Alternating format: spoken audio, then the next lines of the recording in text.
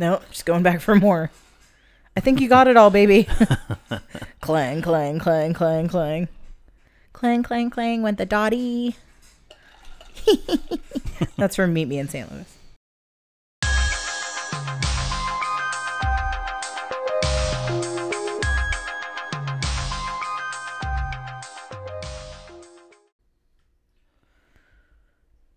Good afternoon, Andy. Good afternoon. Cheers. Clinkies. Cheers. Welcome to this special birthday edition. Yay. Episode 44 of Homebound Happy Hour. Happy birthday, Anna. Thank you. It's my birthday today. Yay. Do you want to tell everyone about the awesome gift that you got from me? Yeah, so well, he did get me an awesome gift, but he also got me a funny gift too, which is a piece of, you know how like Bob Dylan had the harmonica on the front of him? The harness, like the neck harness? The harmonic harness? The harmonic. The harmonic. I was trying to do that, but then yeah, so he got me one of those. Basically, it's like a neck thing that goes around, but it's for your phone. So your phone can just hang out in front of you and just dangle there.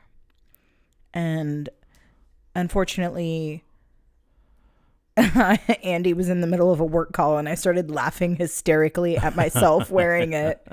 And I like could not stop laughing because I was trying to drink coffee with it on. So I was like trying to get around this like harness thing. Yeah, it was something that I got on one of those sort of internet version of the As Seen on TV deals. And, it was this thing, and I made a comment or a joke about that at one time, and I saw it and I couldn't pass it up. But in between the time that I ordered, and it was like, haha, this will be a funny gag gift, and the time that it arrived, I started thinking of actual uses that I would have for it. Because, just kind of hoping that, oh, haha, funny gif. Oh, there you go. Good joke, Andy, whatever. And then kind of toss it off to the side, and then I could. You didn't expect me to actually pounce. open and No, use it today while you not. were on your work call, though. And I did. I did use it. So, lovely. And to go along with a lovely birthday for a lovely person, we have a lovely drink. Yeah, so Andy found this drink kind of, I don't know what you were Googling. We were looking for stuff that probably make fun videos with, or something. Or stuff with, was it gin? I don't know. I don't know what I was looking for. I was looking for a certain type of drink. Like with a certain ingredient, but then, I don't know how I came across this one. So originally I was going to make a Negroni. And we just found out that the ingredients we didn't already have were just so fucking expensive that it was like, we would have had to spend $50 just to make a Negroni. Yeah. So instead, we spent $15 to get blue curacao and orange flower water to make this Lady in Blue cocktail. And that kind of ties in later on, which we will mention then. But if you want to know more about this drink, you can watch my video that I made of myself making the drink. And there's like a little step-by-step tutorial for you to follow along. And since it's a video, you can rewind it and stuff to catch up. But, always you can reach out if you want the recipe. And you will see the photo. It's a very, very pretty drink. It's beautiful. On the liquor.com page, it kind of looked like they shook all the ingredients together instead of doing like the little float in the bottom, which is not how they explained to make it in their instructions. So I just followed their instructions. Yeah, it looks way prettier this way. But the only thing, I guess, maybe the only pro reason for shaking it is because you don't have that last sip of solid just blue curacao. Oh, and unless you like that. I mean, the day we got the blue curacao, I actually made us adios motherfuckers just for fun. But top shelf, like a top shelf Long Island kind of, but blue. So that was fun. And that drink is near and dear to our hearts, not because we're terrible people that order awful drinks, but because when we visited back in precedented times, Universal Studios, everything's super expensive there. Like a beer is $11-12. But what we discovered is that the cocktails are around that much, and they have an Adios. Yeah, you can get an Adios or a Long Island or like a Tokyo or a Long Beach or any of those. It's like $1 more. Yeah. But it has 4 shots of alcohol, 4 shots of alcohol. 4 half shots, right? So the best bang for your buck, because you absolutely want to be as hammered as possible when you're going on rides. Yeah. The Simpsons ride is a lot, because we would get these drinks at Duff Beer Garden from our now friends, Rachel and Nicholas, which we've mentioned on the podcast previously. Yes. Speaking of fun friends and friends of the podcast and fun ideas, our friend Brian, Brian from Texas. I do know Brian. Yes, I do. He tagged the bathroom at our favorite bar, "Buy Andy a drink," and then it worked once. People started doing hash marks every time they would buy Andy a drink. Which was it took a while to work. Yeah, and then I think it got up to 6 or 7, and then it stopped. I think I added some on there just to see if people would buy you a drink. I don't remember. And then someone just got, I don't know if they're very easily could have been angry at me, but it was sort of like carved over it. It's just like fuck Andy or whatever. It definitely didn't say that. It didn't. It said something. Yeah. Andy's a dick. Yeah. He's not, though. Just FYI. Not usually. But anyway. What about Brian? Brian shared a nice little website app called imissmybar.com, and it was developed so that you could play sounds. So much like we try to recreate happy hour, you can recreate familiar bar sounds, such as people talking in a bar.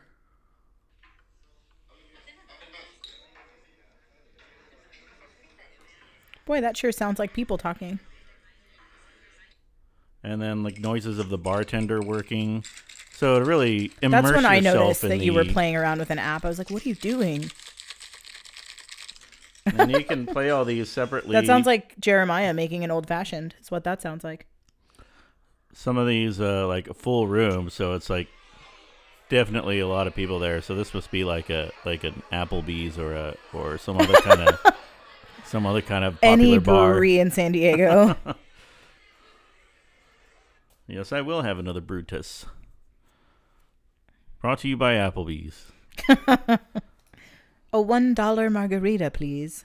That's Applebee's too, right? The $1 drinks. Yeah. Bless all of the bartenders that work at Applebee's, by the way, because that making them those 5-gallon tubs. Yeah. And they're, it just gets people in the door. And I mean, there's hardly any alcohol in it. Alcohol in there, and they don't let you order 10 at once. I tried. So it's really 10 of what? Which promotion was it? Margarita. It was margaritas, because they've done Long Islands, they've done hurricanes, they've done several things. So I just bring my own. Yeah, just bring your own. We do not condone bringing your own alcohol to bars. That is illegal. Right. Do not do that. Or weddings. I'm always surprised. We did do that at a wedding. Try to do that. I guess, I don't know. Do you think they're just like so hammered? They're in like Vegas or New Orleans, where you just take your drink from one place to the next, and I don't know how that. Well, they always act so naive, like they didn't know better. I don't even want to get into the story because like the guy's such a creep. But this guy that used to work where I work showed up with like an open container a couple weeks ago. We're like, what are you doing, man? Like, you can't even be within 50 feet of that door with that. Like, let alone inside without a fucking mask on. Uh-huh. That, I I was getting so mad. I don't even want to talk about it because I was like so frustrated. I had to go get the chef to help me get him out of there. Speaking of vaccines, I've noticed some of our listeners have been receiving theirs, so that's great news. Congratulations.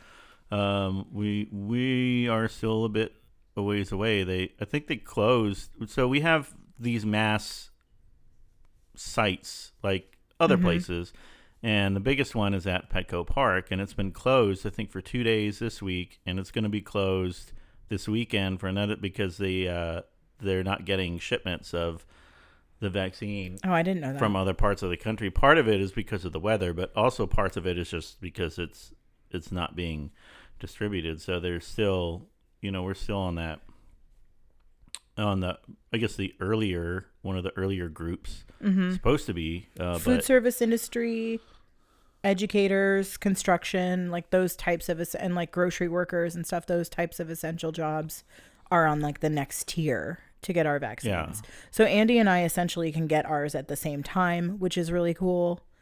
Like one, just for convenience of like going to a place, we can go together. And then two, like we'll know that we're safer together. Safer. Right. That's what I said. Yeah. No. I just wanted to stress that. I was talking to my optometrist yesterday. Oh yeah, you got some new specs. Yeah, glasses are very expensive. Excited. At least for me, they are because I have terrible vision, very very nearsighted.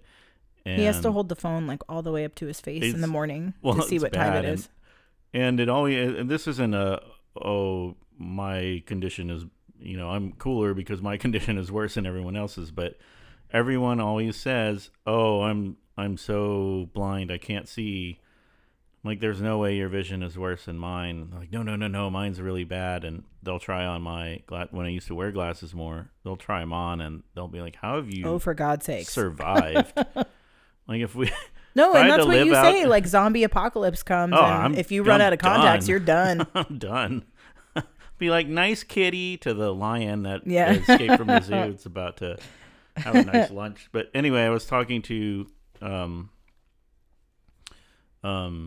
optometrist about the vaccine, and he was saying about how he and his staff just got theirs and saying blah blah blah whatever. And I just basically made the point that I said, well, even when I get it, I'm still going to behave as if I could have it and am contagious because that's the safest way. The thing that I think a lot of people are missing is that it doesn't prevent you from getting coronavirus. It's like you could still get it. You just shouldn't get as sick. Right. But you can still get it, and you could still you could be that 10% or that 37%. Well, and even if you have a low symptom or asymptomatic case, you could still potentially pass it on to other people, which is why you still need to, of course, keep your shit inside your mask. Yep. But it's interesting because I think we were talking about this the other day, and everyone's complaining about how the system is set up, and it's one of those things like how do you determine who goes first? This hasn't happened before, so all we have to base that on is movies. And I remembered the movie Contagion. Did I talk about this already? You've talked about the movie. A little. I don't know. Well, in case I didn't, just quickly, I remembered that they developed a vaccine in that movie also, and so they came up with a system to disperse it out to the public. And they were talking with Lawrence Fishburne and all the other officials, like, we could put it in the water, we could do this, we could do that. So the system they came up with was a lottery, and they put everyone's birthdays into a big, one of those big birthdays. Bingo ball things, and they held a lottery. They're like, okay, first day of vaccine goes to August 28th, and then second day of the vaccine goes to, and so on and so forth. So I guess when you're watching that and it's not really happening, you're like, well, that seems fair. I mean, that's the only way to do it. But now that it's happening for real. yeah, well, I mean, we're having a tough time prioritizing because we're like, well, the most vulnerable should be vaccinated first, and the people on the front lines and right. restaurant workers and all that stuff. But there's like a degree to which like you can't gauge that also. Like how somebody says, well, I have, like a weak heart, for example. And then, you would have to like have proof of that, which going to an actual site with like an envelope saying like, look at my weak heart, like, I don't know. It just seems like the way it's being done, I feel like is good enough. I would like, as a food service worker, to be one of the first people to have gotten it, but I wasn't, and I hopefully will be getting mine in the next month. Knock on particle board. Yeah, don't knock too hard on wood, because Dottie will think you're knocking at the door and she'll start barking. Yep. No, a friend of ours is a volunteer for that, and in exchange for volunteering for the super vaccine centers, you can get a vaccine yourself. So my friend and a 6-inch Subway sandwich and her husband are volunteering. That's cool. In exchange for vaccines. Yeah, so wherever you are, maybe if you want to look into that. I'm sure they could use the help. So we've got some fun stuff to get into this week. Should we take a little break? Let's do it. I think Pup needs her dinner too. Oh yeah, that's right. Don't say it too loud.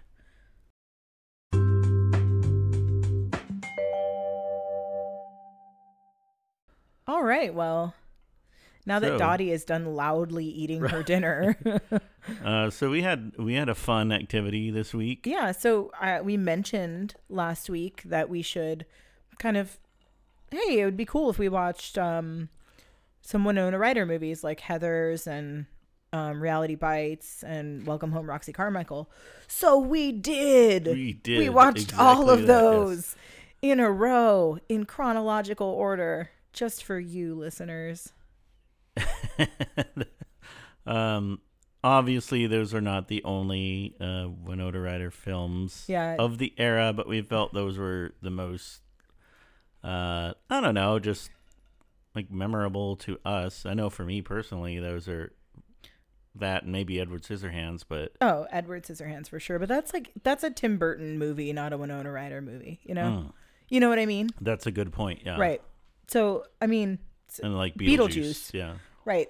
But so my friend texted me today and was like, "Oh, I'm sure you watched Girl Interrupted," and I was like, "Actually, we did not. No, we sure did not. No, we stayed away from the serious, dramatic that and the quilt Reality movie. Bites can be kind of dramatic, but there's the quilt movie. I never saw that. How to Make an American Quilt. Yeah. And then she did a movie. Was she in the Scarlet Letter? Yeah. Oh, that was a hot pile of garbage. No, she wasn't in Scarlet Letter. That was Demi Moore. She was in The Crucible, which was also a hot pile of garbage. A hot pile of garbage. The only redeeming thing about that movie was Joan Allen. But this podcast is not about The Crucible. No. This podcast is about Heathers, Welcome Home, Roxy Carmichael, and Reality Bites. So we watched them in the order in which they were released. So of course we started with Heathers, which is a cult classic. It came out in what year? 1989. 1989, but I didn't see it until 1994 or 5. Like I was in college.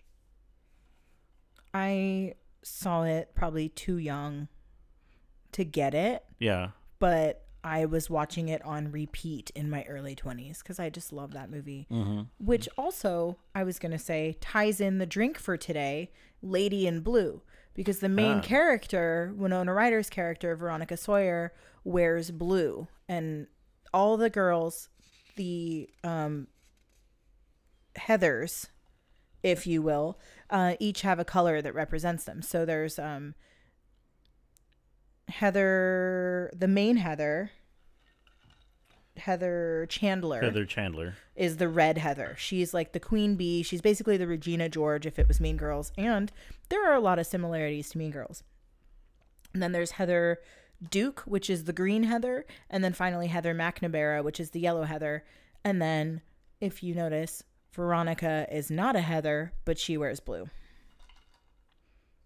I think that movie was like pretty edgy, pretty dark for its time. It's definitely like satirical. Yeah. So an interesting thing about the colors is if you do just a simple internet search about colors and psychology and what they mean, it's really interesting, and it makes a lot of sense in the movie, and it does a very overt job of portraying that. So it not just that Heather Chandler was red, but everything in her house was red, and everything associated with her was red. Yeah. But it's the same for all four of them. Yeah, but when, I don't know if you noticed, but when they started, killing off the people, like they would incorporate some of those other colors into their color scheme. It would still be mostly their color, like blue, for instance, but there would be some red, or they would transition into black. But so just on a basic level, some things. So the main Heather, red, is often associated with things like passion, action, strength, energy. And that was the main Heather Chandler. Mm-hmm. And Veronica, Winona Ryder's character, was blue, which was is often associated with loyalty, trust, success, confidence. Mm-hmm. And then you can look up what the other I just realized they also kind of correlate to the Hogwarts houses. Well, and because Heather McNamara was definitely a Hufflepuff. Tweety. Which is yellow, which is warmth, positivity, curiosity, happiness, joy, fun. And what about Shannon Doherty, which is Heather Duke, the green Heather? Aside from being a total bee. This source says like nature, loyalty, harmony, prosperity, but I'm sure like the term green with envy comes from someplace. Oh, absolutely, because she was obsessed with Heather Chandler, and that's why she ended up with the red scrunchie. But something interesting. This would be really funny to hear if you didn't know the movie. Yeah. Like, she ended up with the red scrunchie? What? What do you mean? I kind of feel like Shannon Doherty was playing herself, because Heather Duke is like a big bee. Yeah.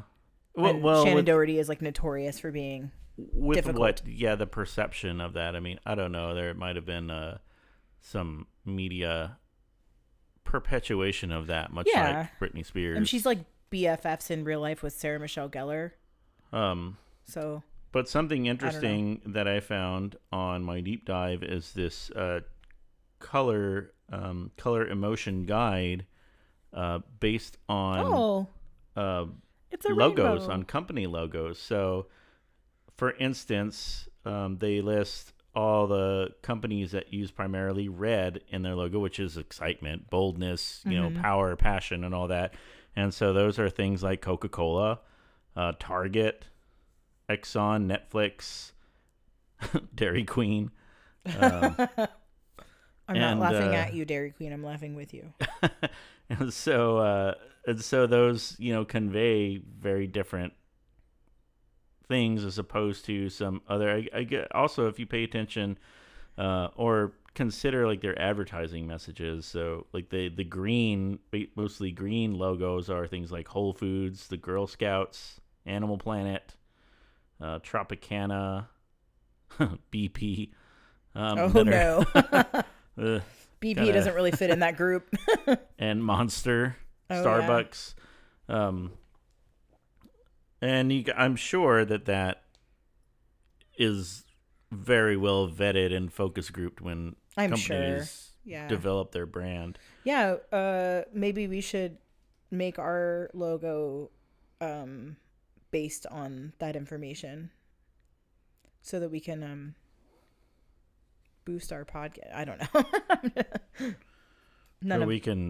overtake and destroy all of the podcasts. Yeah. Change it to red. Yeah. Red and black.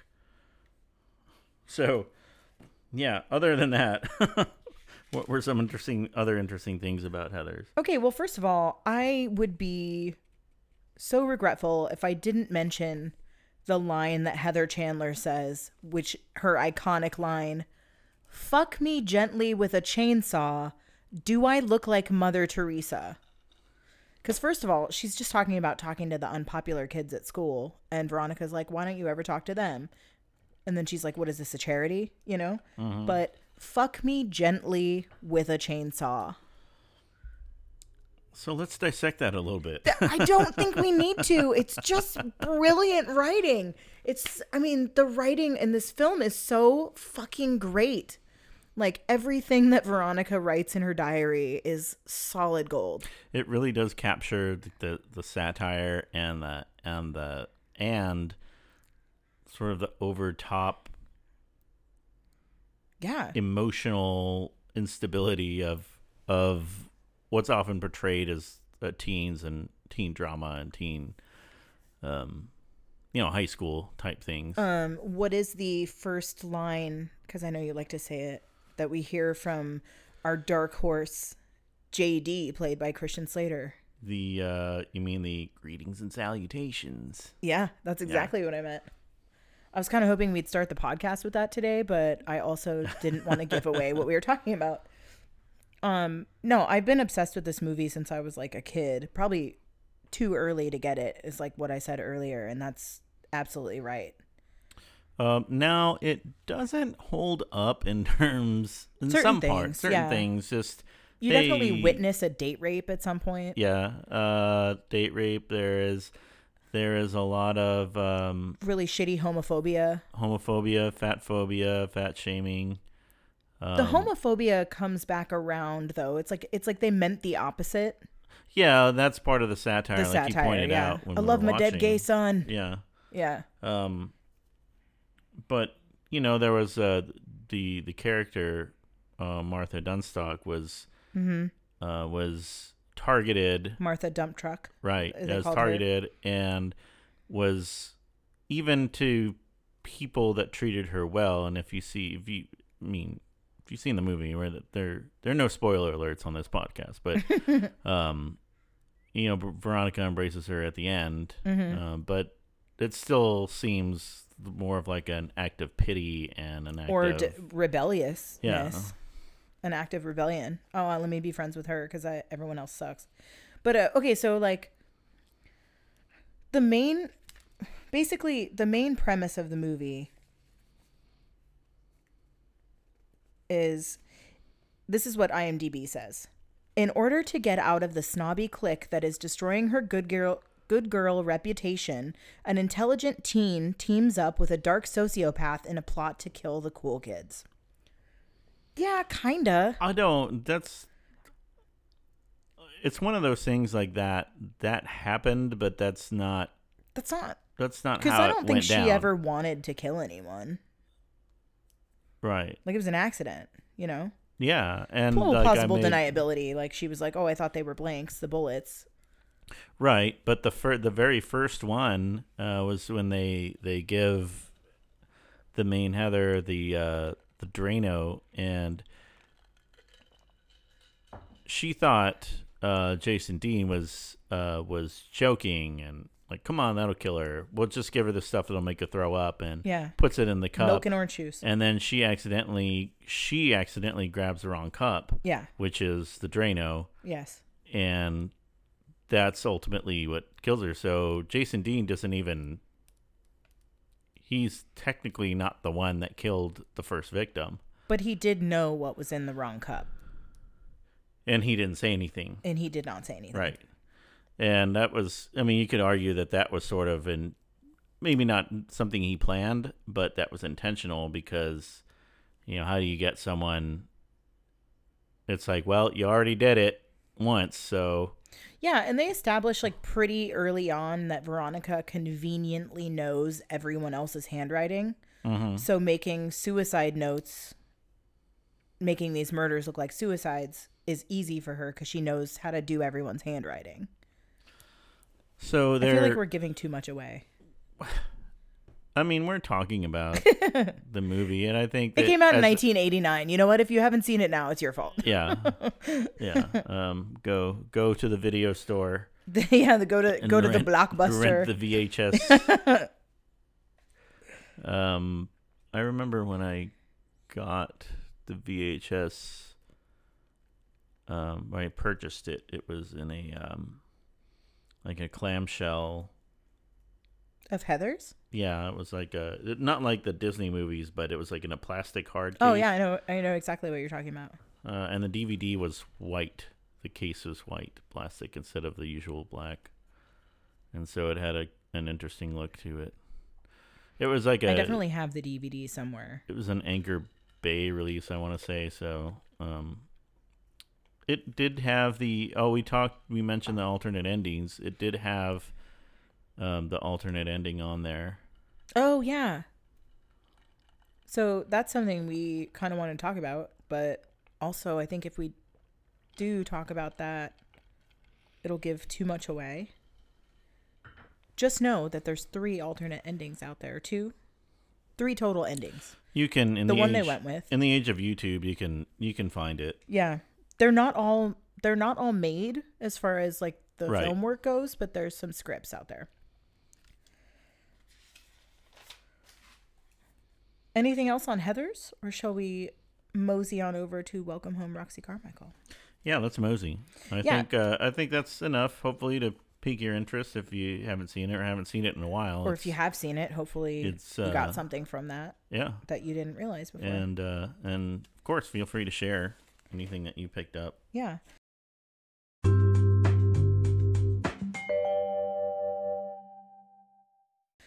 So moving on from Sherwood, Ohio to then Clyde, Ohio in 1990. Welcome Home, Roxy Carmichael also takes place in the state of Ohio. And just about the entire soundtrack is Melissa Etheridge. Yeah. You open up with that. I guess that was would you say that was the height of, like, that time period was the height of Melissa Etheridge's popularity? I mean, I think that was like remained popular, but in my opinion, that is what got her started. And because Come to My Window and all that was like a few years later. Right. So, like, I read the synopsis for Heathers. I will read you the synopsis for Welcome Home, Roxy Carmichael. A small town prepares for the homecoming of superstar Roxy Carmichael, as does a young outsider who believes Roxy is her mother. Well, Winona Ryder plays that young outsider. Dinky is her name. Dinky Baselli, is that right? I think that's correct, yeah. That sounds right. Roxy Carmichael, it's kind of one of those things like, how is she famous? Because they don't really explain it until later on. But, like, her home is now a staged historical house, like, museum with, like, the way she left her room and everything. Because she bailed on that town of Clyde, Ohio, like, when she was, like, 18, maybe, to go be famous elsewhere. Yeah. And she's, like, she's portrayed as this, like, glamorous person, but you never see her face. Yeah. I'm going to guess, I don't know, Hollywood acting, singer, actor. Well, they explained it like that it was like she was the subject of a very famous song, and the songwriter gave her all the royalties for that song. Oh. It was one of those like kind of throwaway moments. They barely like acknowledged it. But it's always interesting when you see movies like that from that perspective, because I am a huge fan of the rags, quote unquote, rags to riches story. There's that. We need a stinger for quote unquote. Yeah, and then for me it'd be like anyway. Yeah. But I love the rags to riches stories, especially when music's involved. So that's why. You sure like that movie Rockstar. Selena, Rockstar, The Rocker. There are tons of them. The Commitments. Tons, I say. Lots of them. Tons. Lots. Just a load. But it's I was really thinking when we were watching that movie that there are a lot of celebrities, huge, ginormous celebrities that came from regular towns. I mean, we watched that whole documentary on Britney Spears.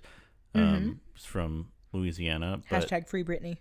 and there are people that you and I have known, not together, but in our lives that have gone on to some pretty notable fame. And it's just interesting to think of like these huge, like megastars that are icons and almost seen as inhuman as just being people that would hang out at the mall. And it's always fun to think about, I think. So I have a note about something like that.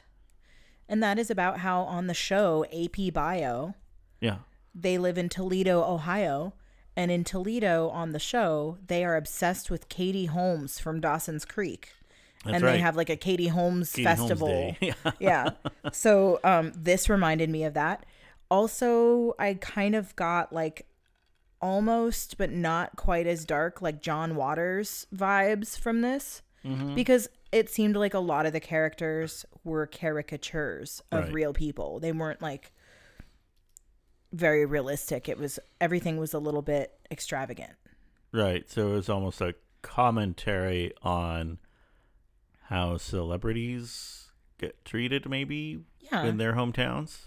Or, I mean, you know, Or that just I public- feel like every character was almost a caricature in a way. I'm trying so hard to differentiate those two words that I'm sounding kind of silly. Caricature. Speaking of caricature, and your birthday present, that's all I'm going to say about that. Oh, I was like, or do you want me to put the neck thing on right now? No. So I can have the phone in front of A me. little buggy, Yeah. a little go-kart. So one of the things in this movie was that like Roxy Carmichael is like obsessed with pink, and Dinky steals like her shoelaces. Dinky has a very interesting fashion sense in this film, and she dyes a lot of her clothing and surroundings black. But she put on these pink shoelaces. What did you pick up about the clothing? Well, there later on in the movie when she starts to, I don't know, maybe class up her look a little bit. Yeah. I realized that she's essentially anyone from the J. Crew catalog in the mid to late 90s. And again, I saw a lot of these movies when I was in college, so J. Crew was very popular, but Like it was the Empire Records kind of. yeah, but she didn't spend like a lot of money on that, but she wore like the oversized cable knit sweater. Yeah. Well, this is how they make And- frumpy fashion Yeah. in films. Khaki skirt and Right. dog tag necklace. And I can just see this in a J. Crew catalog. Yeah. Or like a Delia's. Oversized heather gray cable knit sweater. $145. $97. Yeah. Or The khaki skirt or the dog Delia's tags. was cheaper, but it was still too expensive for me. This movie specifically, because I watched it a lot when I was a kid, was the reason I ever tried almond roca in my life. Because I was like, oh, it's from that movie. Let me try it. And I love it now. It's like the toffee covered in chocolate with like the almonds. Yes. Almond roca. Delicious. There's a reference to it in the film, in the pink house. There was a lot. This movie had a lot to unpack as far as like personal awakenings and like different things in the small town. And there was a lot of sexuality in the movie, including later in the film. For 1990 was kind of racy. There were some gay women, some queer women. Yeah, it was cool. Yeah. I actually put gay characters! Exclamation point. This is not related to that, but Jeff Daniels also co-stars in this. Right. He's the And lead. it's interesting because he also stars in Pleasantville, which is another film about awakening and coming into one's own, as That's it were. very astute. And that just made me think, like, what a career arc for someone like Jeff Daniels has had. Like he's been in The Butcher's Wife. yeah, in The Butcher's Wife. Like he's gone from Terms of Endearment to Dumb and Dumber. I mean, you know, like Right. I I think totally forgot about Dumb and Dumber. I think his That's great. his range is underappreciated. I mean, Unparalleled. yeah. Unless you're Winona Ryder, who is great at pretty much all things.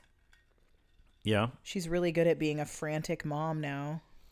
I think that's just Winona Ryder. I Still, think that's her now. I think they got, But you like know, when in they the were doing 90s, she was not that. Stranger Things. Yeah, They that's just what I'm like, talking about. all right, let's just turn the cameras on and just see what we get, and then we'll yeah, build a story around You that. saw when they were accepting that award how like Mm-hmm. oddly she was behaving. And I mean, you know, I don't know what's going on No, with her, of and I course shouldn't not. Yeah. make fun of anything that might be affecting. Well, and there was but that I whole think like she's just shoplifting thing and I all that. mean- It was just like, you know, bizarre behavior for maybe she was just getting a thrill, you know? I mean, there could be other things, you know, other mental health issues involved in that, because I mean, there are some that can manifest itself in Yeah, that's true. those types of ways. That's very and- true. Oh, I feel terrible now. Well, no, and I was just, I mean, I don't feel like I'm making fun of her though. Like she definitely has an incredible range. I mean, the shoplifting thing was a scandal, and I think at the time even I was like, "Oh, that's weird," but I didn't like put much into it. yeah. Sorry, Winona. Yeah.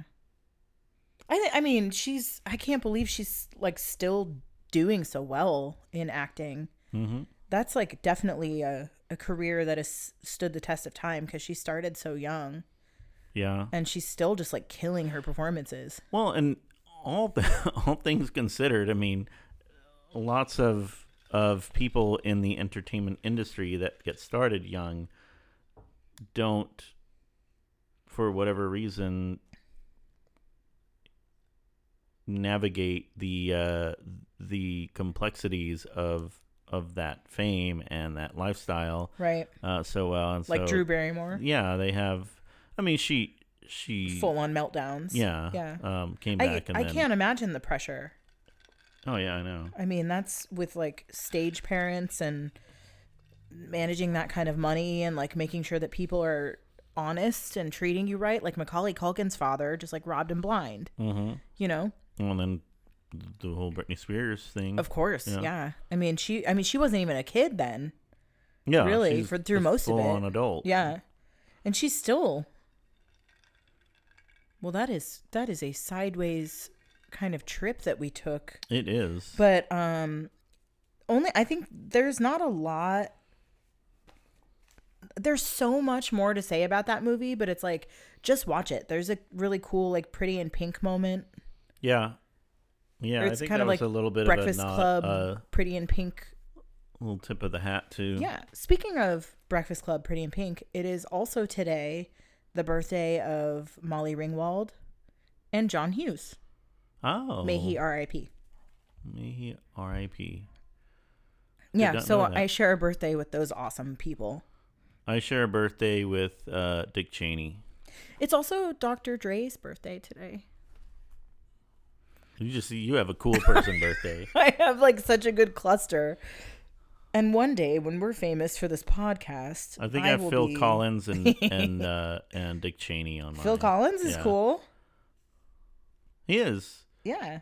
I watched a whole Susu Studio. Genesis thing the other night while you were at work. Anyway. I'm going to need to hear more about this. Well, it's just a documentary. It wasn't On Genesis? Yeah, the band. You Genesis. told me about it. Okay. Yeah. Yeah. I was like, I think that was Valentine's Day, and I was like wiped out from work because working at a sushi restaurant on Valentine's Day, like, fuck my Yeesh. life. It was brutal. Okay, well, there's not much that I have as far as like my notes on this movie. That won't give too much away. So just watch it. Yeah, because chances are, if you're anything like me, I hope you're not. You've probably only seen this once, if at all, that much. Yeah, I don't know. It's like a lesser known. Yeah, it's But- on Amazon Prime for 99 cents. You can either rent it buy or it buy it for the same for price. 99 cents. Yeah. So, And where did we watch Heathers? Was that on? I think it's You- on you Hulu. owned it, I yeah. own it, but we saw it on Hulu because mine is The a quality on Hulu was better. legally acquired digital copy of Heathers. Hulu, if you'd like to sponsor us, Hulu is a better. it was a good quality. Yeah. And then I don't know. Should we get into the next one, or should we take a little break before we get into the final? Let's take a breaky break. It's getting dark in here. Okay. Let's turn the lights on.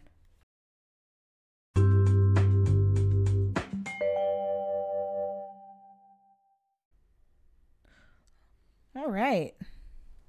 So we did watch a third movie with Winona Ryder, which is arguably one of her more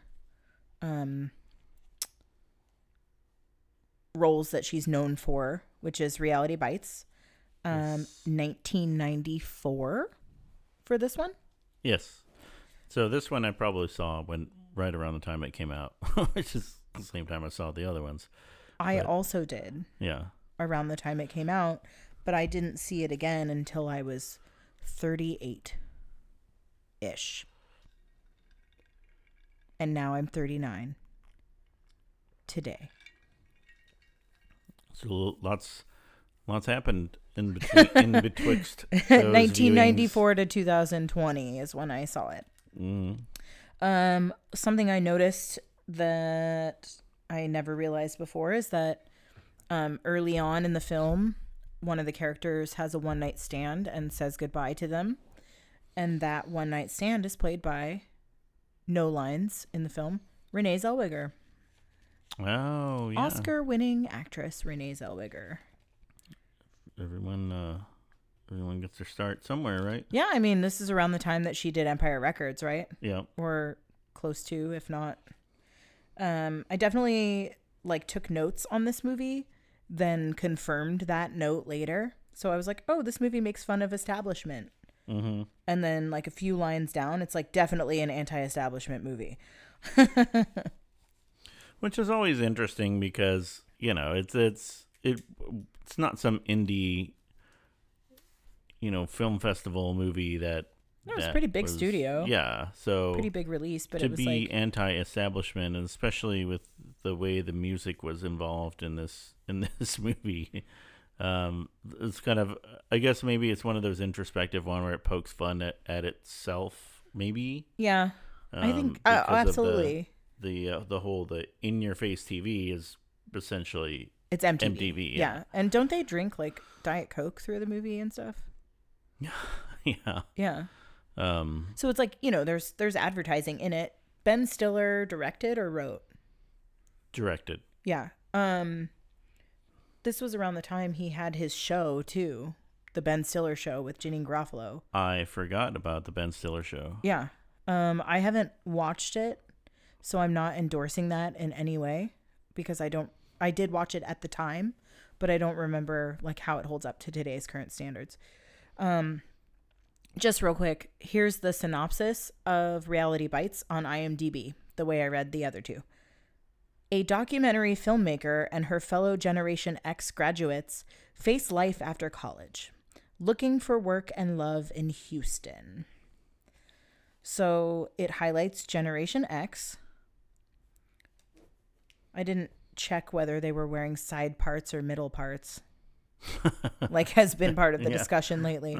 I wear a middle part, if anyone's wondering, or you haven't noticed on the video, but I also have bangs, so, and I am not changing my skinny jeans for nobody. I'm a side part person, but I'm having a little bit of a struggle with where the part should be. When your hair's getting longer. Well, yeah, because, There's no salon services. There are. I don't feel safe. Mm-hmm. Although my barber is pretty safe because it's just the barber and the customer. Mm-hmm.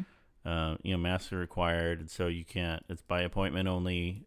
You're the only two people in and there. they sanitize thoroughly between appointments. Yeah. And he's very thorough about stuff like that. I saw him today in the alley. The barbershop is right by our house. Yeah. So I don't know. I think I'm still waiting just for the case numbers to come down a little bit more, or a lot bit more, before I feel comfortable doing that. But do you remember RE the film? Do you remember the term or films called mumblecore? That's like the puffy chair, like the movies that are so realistic it's like you're watching real life. They call it mumblecore because the lines aren't enunciated like they would in a normal movie or with acting. So like Zach Braff kind of stuff, or or like Mark Duplass. Oh yeah. Like those kind of like it was like a trend in the early to mid 2000s. I feel like this movie was the original mumblecore because it's so realistic that you can't understand what they're saying half the time because they're just, whispering or kind of like shuffling their words. They are definitely all like hipsters for that time.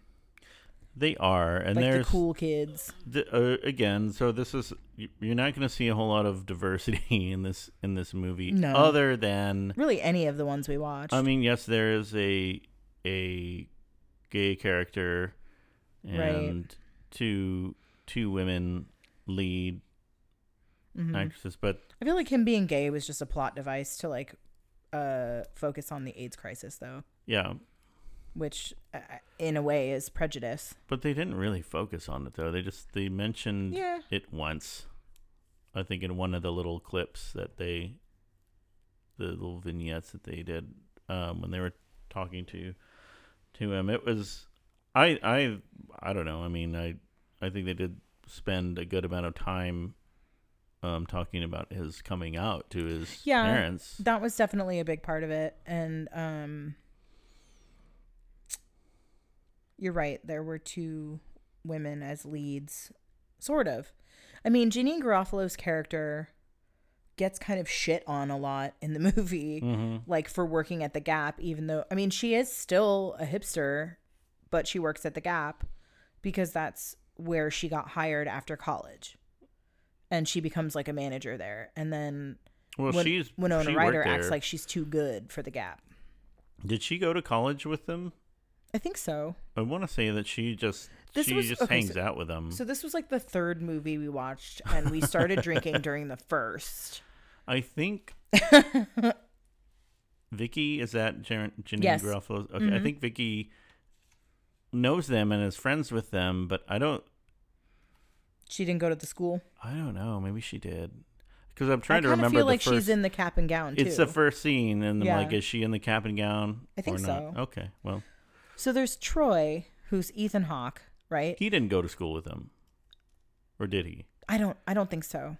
But he's like this moody musician guy. Like basically like he's like Jordan Catalano. That's exactly what I was gonna say. He is like Jordan Catalano. He's moody and handsome, and he's like too cool for school. Like he's got it figured out. But this was 1994. I was like 12 when this came out. I watched it. I was so into him. No, a lot of people were. This was like senior year high school for me, first year of college. So I got this.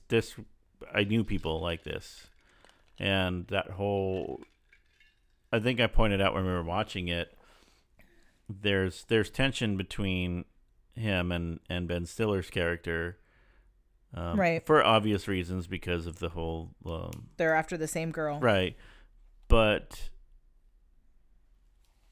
Ben Stiller is a little more awkward. But in the beginning, he's nice. He's cool. But I think he gets like what's going on here, how it is that secret handshake sort of coolness thing with him. And And that was one thing I remember because like you could be offbeat and you could be edgy, but it was sort of dictated how that would be, and it was interesting because it was cool to be into like some nerdy things or some like dorky things, but it had to be blessed by the whoever was in charge of being, you know, the Gen X coolness guy. Yeah. Right. And that's exactly what you know what his character was. Troy was the I guess the priest or the apostle of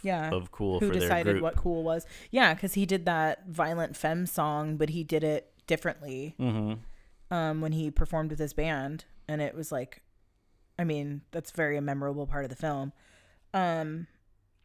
They all kind of hate on Michael a little bit, but I noticed like Troy hates on no one except for Lelena, who is Winona Ryder's character. He's only shitty to her. So it's like that schoolyard, oh, he pulls her pigtails, it must mean he likes her shit. But like he sucks to her. You know, but it's like, you know, this movie sets you up to want them to end up together.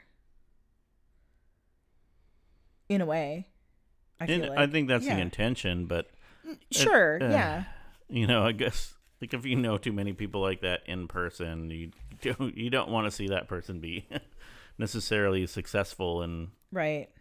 But that's or to be it's rewarded. The formula of like a romantic comedy style of film, you know, or I can be shitty, but I'll be rewarded if I make some kind of redemption at the end. Right. And, you know, and all is forgiven. Right. Tragedy strikes and you learn something from it. She was the valedictorian of their college, which I think is interesting. I didn't know there was such a thing. Or, she was valedictorian of her high school then, maybe? No, they said college, but I don't. Again, like, I don't know that's a. I don't know, maybe because I just went to a ginormous university where I don't even know how you'd figure that out, because in high school it's based on grade point average, right? So whoever gets the highest grades over all their courses, but college is a lot of... There's so many finite details. Well, they don't give letter grades, and then they don't have, there's pass-fail course. I don't know. Anyway, it's a little bit of a technicality, but she. So maybe the takeaway is that she's supposed to be a smarty pants. Yeah, and then she just kind of fizzles out after college and is like unable to find a career or a job in her field. And so she starts kind of paying her bills or using the gas card her dad gave her in exchange for cash. So she'll go up to people at the gas station and say, let me fill up your tank and you just give me cash. And that's how she like gets by. Of course, her dad figures that shit out pretty quick. Right, that's at the end of, we got to talk about this gas card bill, and then like the record scratch sound effect, and then the film ends or something like that. Say, whoa.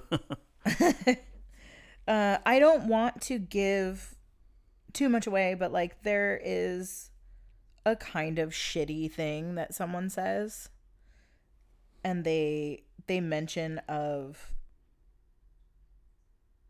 like their version of rock bottom, and somebody says, I'm this close to selling fruit at intersections. As if that's not like a totally honest fucking living that you can make. Right. Or just, I mean, that's shitting on. And it's kind of code, because if you have been to or live in LA, it's Houston though. Is it Houston? Yeah. That's interesting. Remember, because we talked about that. We're like, this movie is so LA, and then we're like, wait, why are they in Texas? That's right. Yeah, I think that was one of the things, because that's very much a California thing. Yeah. And again, if you're familiar with the area, is Houston even near the border? No. But you don't have. Which is Los Angeles. I don't, as far as I know, that's not really the orange growing climate. Right. because it's hot as shit down there. I mean, you can't Yeah. grow oranges. Well, it didn't specify which fruit, but still, like, it's implied. Yeah, that's Maybe true. originally in the script it said oranges, and then they were like, no, we better just say fruit because we don't know because we're from LA. Yeah, What or Houston's it's actually oh like. no, it's set in Houston now. You know, that's one of the rewrites. Totally. I just before thought that was filming, kind of right crap before. Yeah, to like shit on people that make their living that way, and that's not cool. I don't know. Like, my notes kind of get messier and messier as as they go on. I think the only other note that I have on that is just that this is one of those movies where the soundtrack is just as popular or poignant as the film itself, because Yeah. it's got some pretty memorable tunes, and even if you don't know the songs themselves, you probably know them or recognize them because of the movie. Right. Like, this put Lisa Loeb on the map for Yes. And Stay. so I should have connected the whole Texas thing, but I worked when I was working at the record store in the mall with some people that were familiar with the scene in Dallas, which is where not where she was born, but where she basically grew up and went to high school. And she I would say had a fair amount of privilege or affluence. I mean, she went to a very exclusive, like a private girls' school there. fancy school. Yeah, and then she ended up going to Brown, and that's where she started getting into bands with people like Duncan Sheik, and where she started the band Nine Stories, because if you remember when they show the videos, they have the credits on the bottom. It's Lisa Loeb and Nine Stories. For I mean, I Stay. always forgot that because it's almost always seemed like she was solo. But the story behind this is she attended Berkeley, the Berkeley School of Music, and if you are familiar with, that's a pretty prestigious music school. Yeah. I know someone that went there. And for one summer session, but that's where she formed Nine Stories. But when she was up there, like playing coffee shops and things like that, she was friends or neighbors with Ethan Hawke, because he was involved. Oh, that's in how she got the movie soundtrack. She was in. They knew each other from, I guess, the theater scene. He was doing some. Sure. Hamlet, perhaps? I don't know. He did Hamlet later, right? And so she had a recorded a demo or something of Stay that she gave to Ben Stiller, who then gave it to Ethan Hawke, who then gave it to Ben Stiller, and he was like, "Oh yeah, totally, let's put this in at the credits."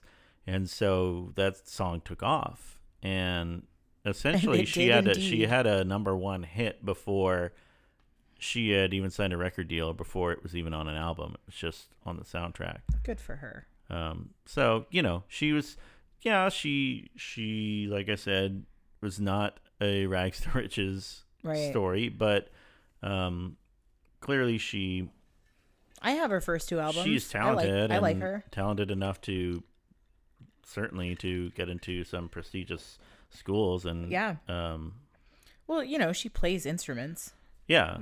I actually, fun fact, when I was 17, I took voice lessons, like vocal singing lessons, and I did Do You Sleep by her at my recital.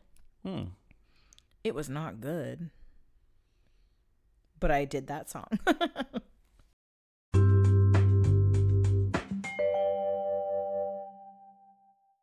I have a thing, but I don't know if we have enough time to talk about it.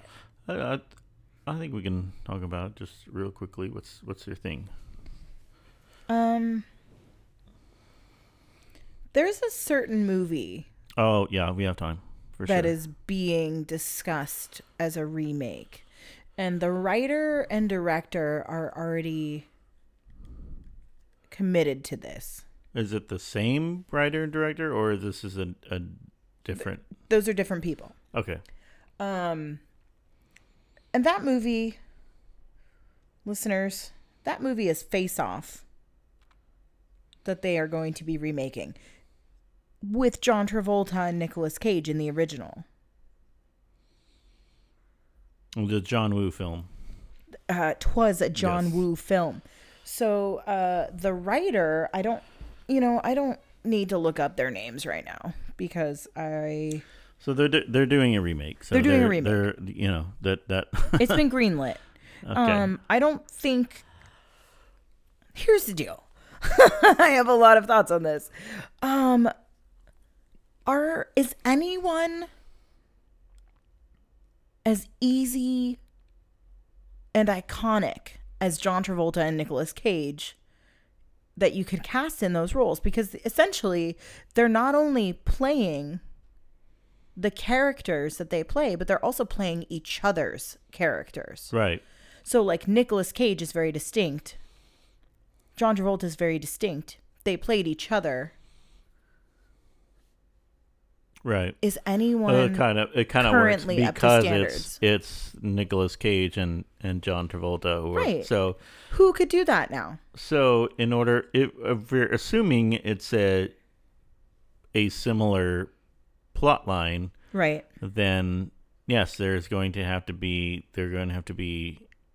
actors that are not only capable of playing a character and then playing each other's characters, but there has to be some distinguishing nuance Exactly. to make it work. And I mean, I guess I don't know, because It's so frustrating because I can't think of like anyone that could do it. I know, like there are plenty of people that could do it, but we don't. We talked about like maybe getting a couple of Chris's, like an Evans and Yeah. perhaps a Pine or a Hemsworth in there. But I don't know if But they're not that distinct. or that iconic of a. I mean, who? Like an acting style, right? Like when maybe John like Fassbender or But think about when each of those actors, when John Travolta did that. I mean, John Travolta, they both had already had a long storied they were career. massively famous. Both of them. Not just that, but think of the roles that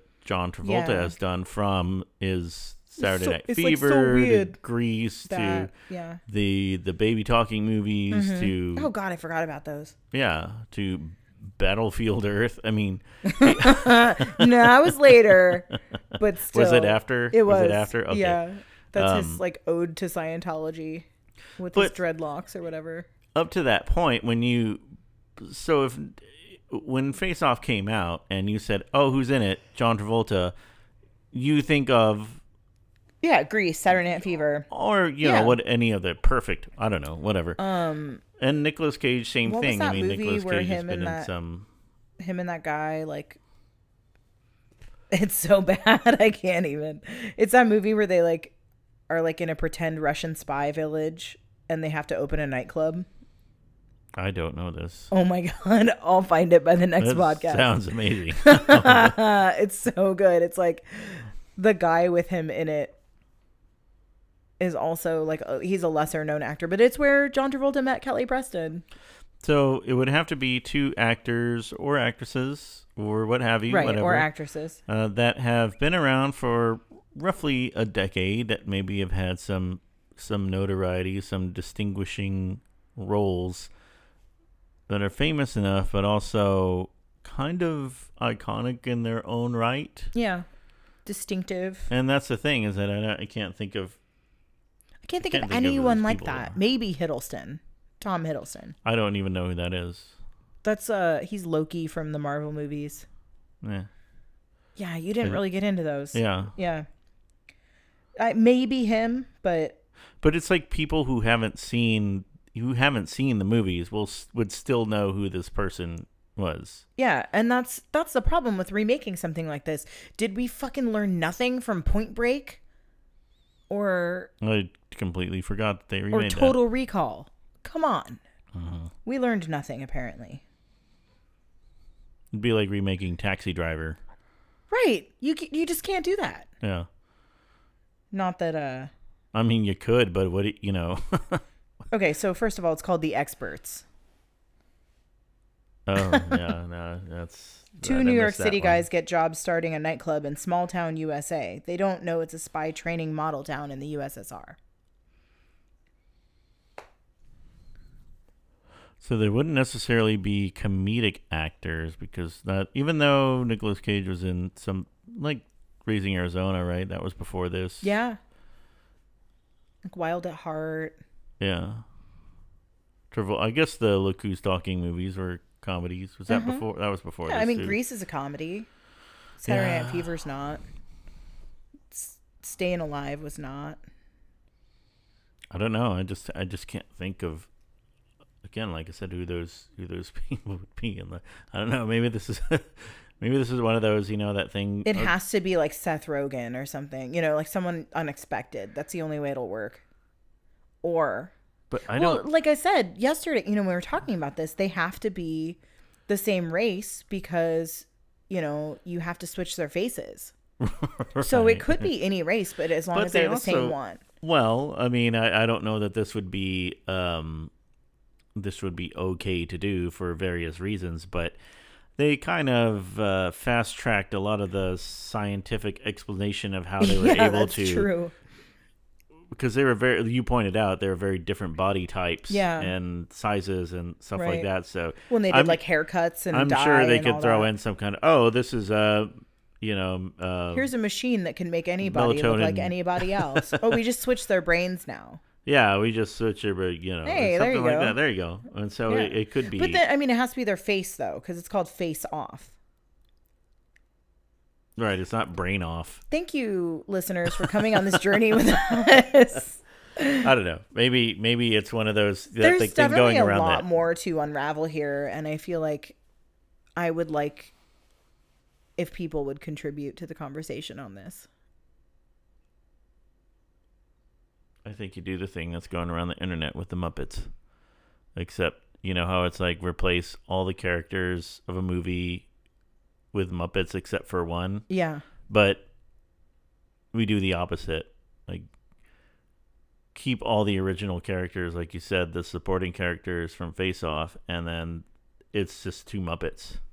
Yeah. I think in that case they should bring back all of the same actors. But would it still be from the original Face Off? A John Travolta and Nicolas Cage Muppet? Because that would be interesting.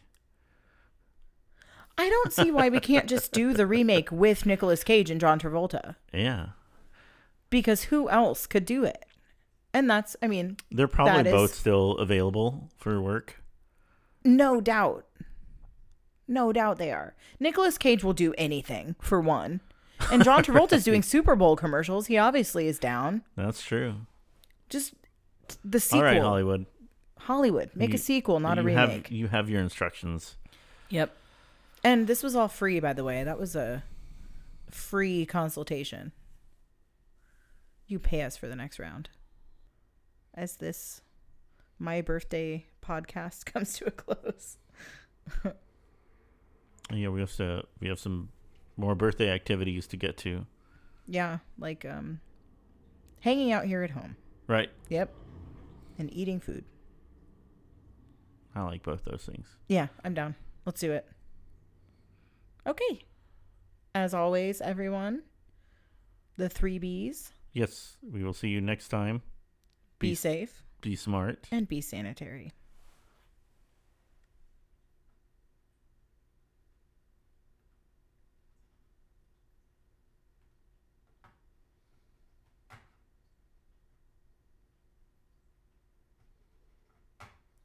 Mousy mouse.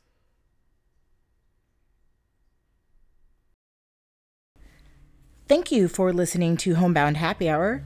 Stream or download episodes on Spotify, Apple Podcasts, Google, or wherever you get your podcasts.